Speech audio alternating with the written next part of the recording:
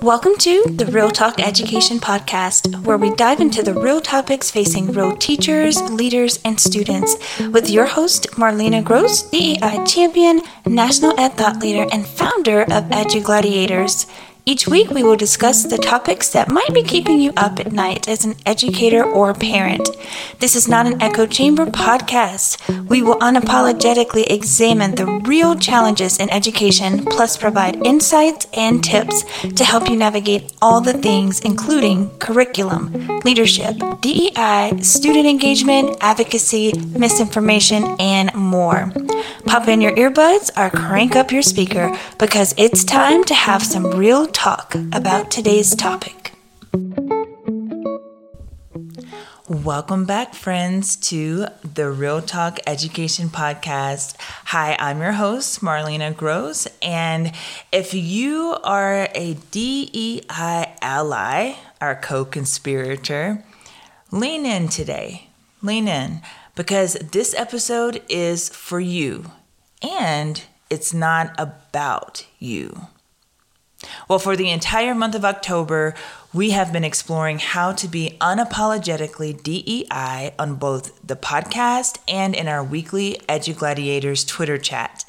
And in this episode, we will close the series loop, for now anyway, and have some real talk about how to be a true DEI ally, decentering discomfort to move from awareness rhetoric to visible action to create safe and inclusive schools for our diverse students, teachers, and leaders. So let's jump right in.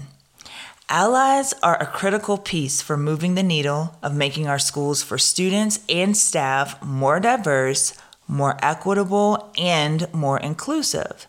However, when faced with action steps that includes addressing one's own biases and microaggressions and even discriminatory behavior, our DEI allies can quickly revert to problematic responses to their fragility. So why does this happen? I mean, after all, in the U.S., businesses spend approximately $8 billion a year on DEI and or inclusion training that, according to the Harvard Business Review, usually backfires because most of these trainings are episodic at best and they fail to truly address a critical factor: unconscious bias. So you might recall in episode 2 of Real Talk Education, I shared that unconscious bias training is a critical step in acknowledging unconscious bias and systemic racism in the workplace. However, an insidious aspect of this type of training is simply learning about unconscious biases does not necessarily make us better at recognizing it in ourselves.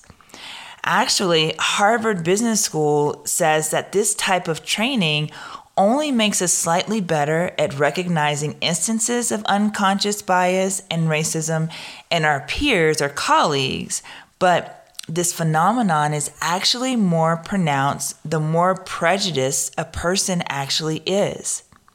So for instance, if a person who comes into DEI or inclusion or unconscious bias training, if that person comes into that training with the most prejudiced views, they are actually the most likely to leave thinking they are even more unprejudiced, more inclusive than they actually are.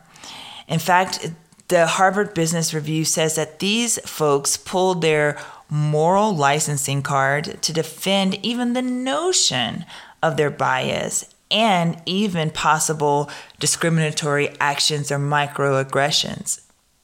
So, is DEI training really the next steps that we need to take?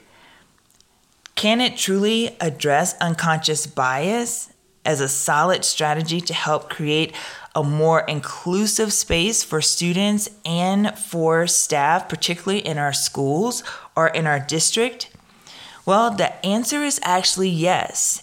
And the training is a first step, but it cannot be the only step that you as an educator or your school or district takes. If you want to move away from awareness to action, it's important that these types of trainings are ongoing and they end in operationalizing anti-bias action, because the reality is we all have biases, and our DEI work is a journey truly without an endpoint. And if you consider yourself an ally, it's important to stay engaged in DEI work and be intentionally reflective of the biases you bring to the classroom if you're a teacher, or to the office or boardroom if you're a school or district administrator. As educators, we love frameworks, right? We love graphic organizers, mind maps, you name it. We love anything that can help us simplify complex information or concepts. And unconscious bias certainly falls into the category of complex information and our concepts. So prior to the pandemic, the term radical candor was developed by Kim Scott, who is the author of the book with the same title. And she is a high-tech entrepreneur and organizational consultant who wrote this particular book and introduced this term. At its core, radical candor is an organizational approach designed to break through the wall of politeness, if you will, to get at the institutional issues that need to be addressed so a company or an organization can be successful. She actually sought to introduce a corporate management style that is relationship-centered and focused on transparency, focus on honesty, and focus on trust building, which essentially boils down to this. And if you've read the book, you're probably familiar. Care personally and challenge directly. Well, over the last few years, the concept of radical candor, radical honesty is another shoot off from this particular concept, has migrated to the K-12 education world, and shedding some of its most critical features along the way. Because in fact, when Scott revised her original Radical Candor manuscript in 2019, she actually puts in the preface that radical candor has become a cover for too direct critique in general, and it results in what she calls obnoxious aggression, particularly on the part of supervisors who have yet to begin their work as allies in both anti-racist work as well as anti-feminist work or anti-gender work. So with the obnoxious aggression, Kim Scott acknowledges that for supervisors who haven't begun that work, they are the predominant leadership supervisors, particularly at the highest tiers of an organization, and that includes K-12 administration.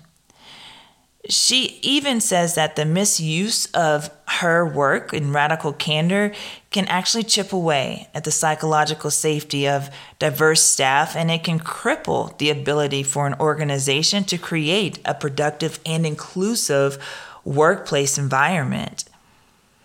The radical candor approach in education is too often used as a tool to demand disclosures from BIPOC or diverse teachers and leaders that are to their personal, their psychological, and their professional detriment.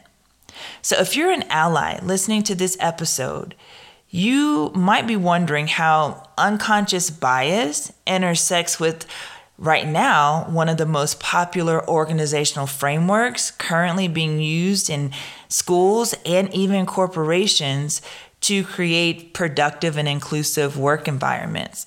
So let me make the connection more clear. BIPOC teachers and leaders are often invited and encouraged to, and I quote here, bring their whole self to work. Well, many predominantly white school districts have improved their messaging and even their actions, albeit surface actions, of DEI work and commitments to create inclusive learning spaces for kids as well as for staff. But when a person of color, a BIPOC teacher and or leader are invited to bring their whole self to work, they always have to consider a few things before actually accepting the invite. They have to consider if it's dangerous personally and professionally to say what they really think about what they might experience in that particular school or district, whether it deals with sexism, racism, or any other form of oppression in the school culture. And where their balance is with power and authority, if that is held by dominant culture, which in previous episodes I've shared the data is predominantly white male leaders. A BIPOC teacher or leader also has to consider if it's safe, especially if they are a Black or a woman of color educator in a predominantly white school system, to point out the various biases that they may experience directly or notice among other colleagues or even the students that they support. That BIPOC woman of color would have to consider would she suffer if she were to ask her white supervisor, who might be unwilling to consider his or her white identity, to do just that. You know, it's well established that BIPOC educators experience racial battle fatigue, and I'll make sure to link that in the show notes, the research around that.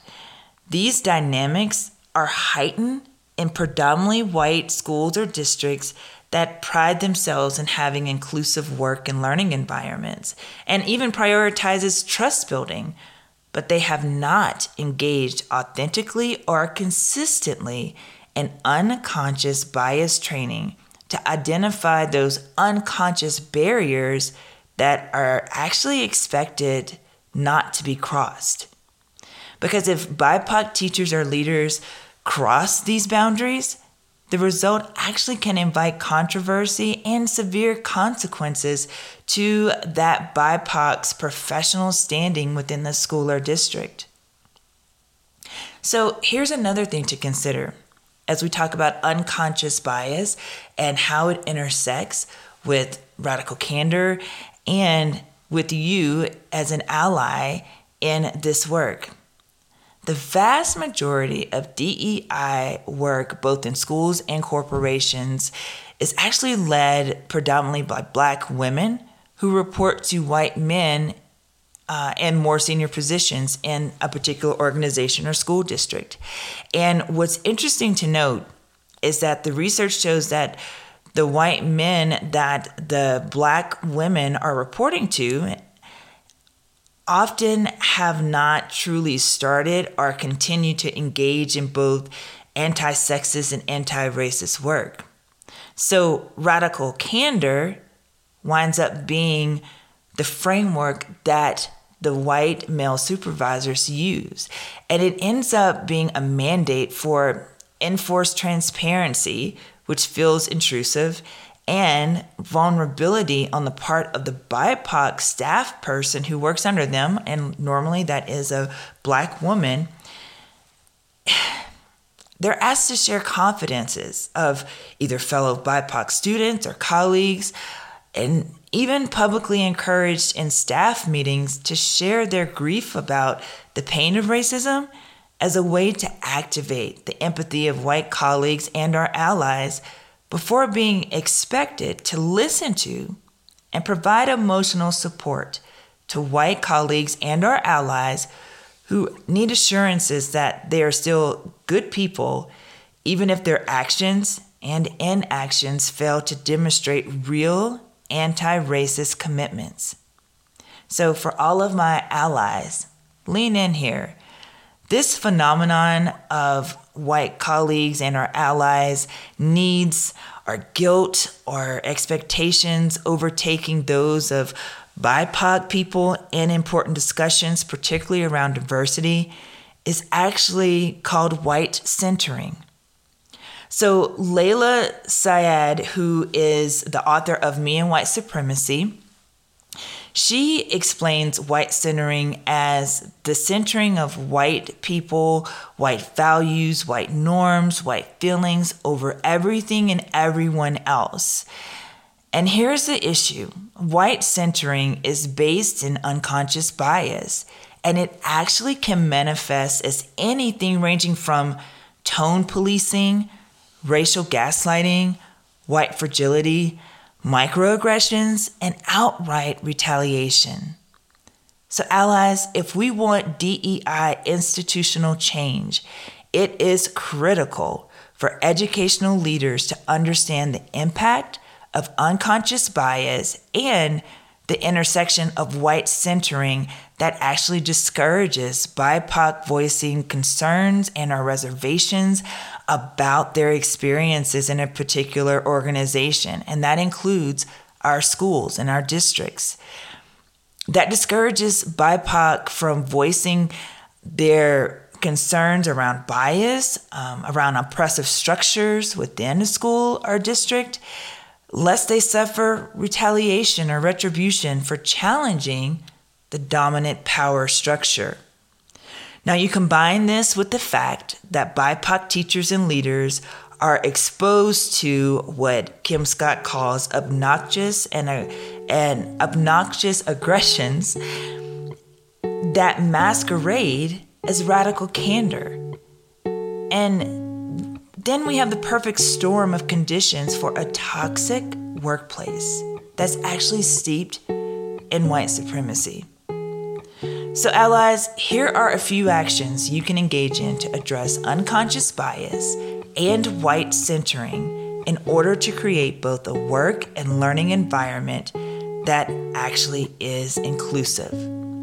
So, 3 simple tips. The first thing you can do is embrace the spirit of radical candor, but seek out other frameworks that address the limitations of radical candor and that encourage building compassion necessary for challenging conversations in the workplace. Number 2, get comfortable.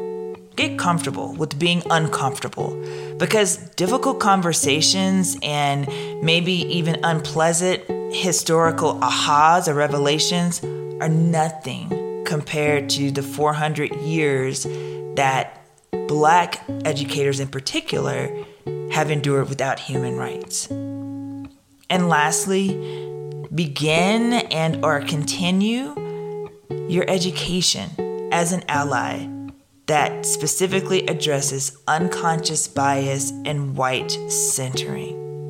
Now, I know this episode was a lot of information, and I would encourage you to go back and re-listen to, share this with other allies that you feel need to hear this.